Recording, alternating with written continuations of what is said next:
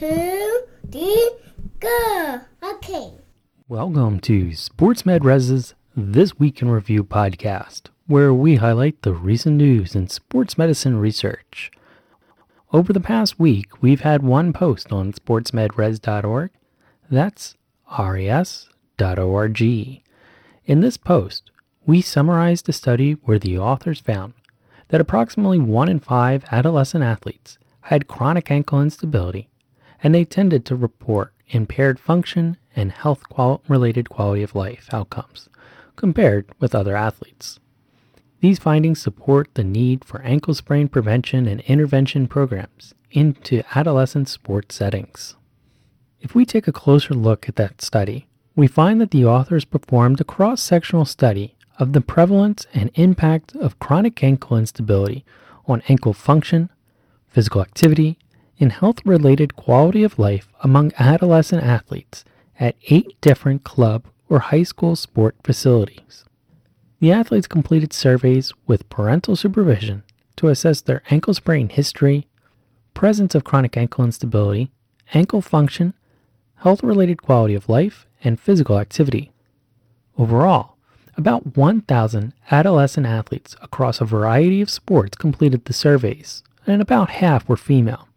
While about 26% of athletes reported one previous ankle sprain, 1 in 5 athletes reported having chronic ankle instability in at least one ankle, with about 4% having bilateral cases.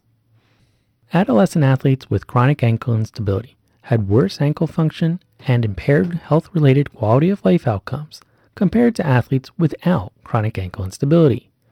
However, physical activity did not differ between the groups. Overall, the authors found that chronic ankle instability was a common condition among adolescent athletes, and that having chronic ankle instability was associated with poor ankle function and quality of life. Although chronic ankle instability develops over time, long-term deficits following an ankle sprain may occur earlier than previously thought. This study is important because there's now a foundation to justify including ankle sprain prevention and intervention programs into adolescent athletics to prevent health burdens throughout the lifespan.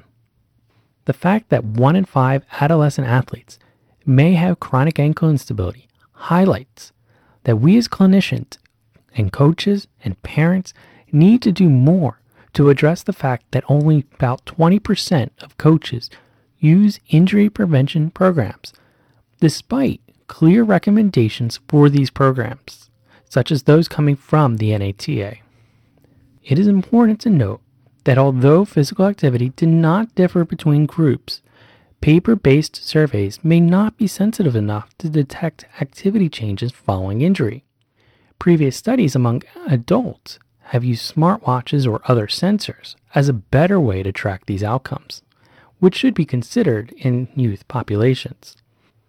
Finally, it's worth considering that these outcomes were taken at a single time point in one state, and future research should prospectively track chronic ankle instability outcomes. While we wait for these studies, clinicians should consider ankle sprain prevention programs in adolescent sports settings to combat poor health outcomes associated with repeated ankle injuries. Don't forget that we also share extra material on social media. This week's most popular post was an article in the British Journal of Sports Medicine where the authors concluded that the knee control injury prevention program reduced acute injuries in youth floorball players by 45%. However, there was no effect on overuse injuries. And if you're an athletic trainer who's looking for evidence-based practice CEUs, then please check out our 6 online evidence-based practice courses that are available through the Human Kinetics website. We'll have links to our summaries, the courses, and the article on our website and in our show notes. Remember, you can always follow us on Twitter, Facebook, or LinkedIn. We'll be back next week with more sports medicine research. Until then, have a fun one and stay safe.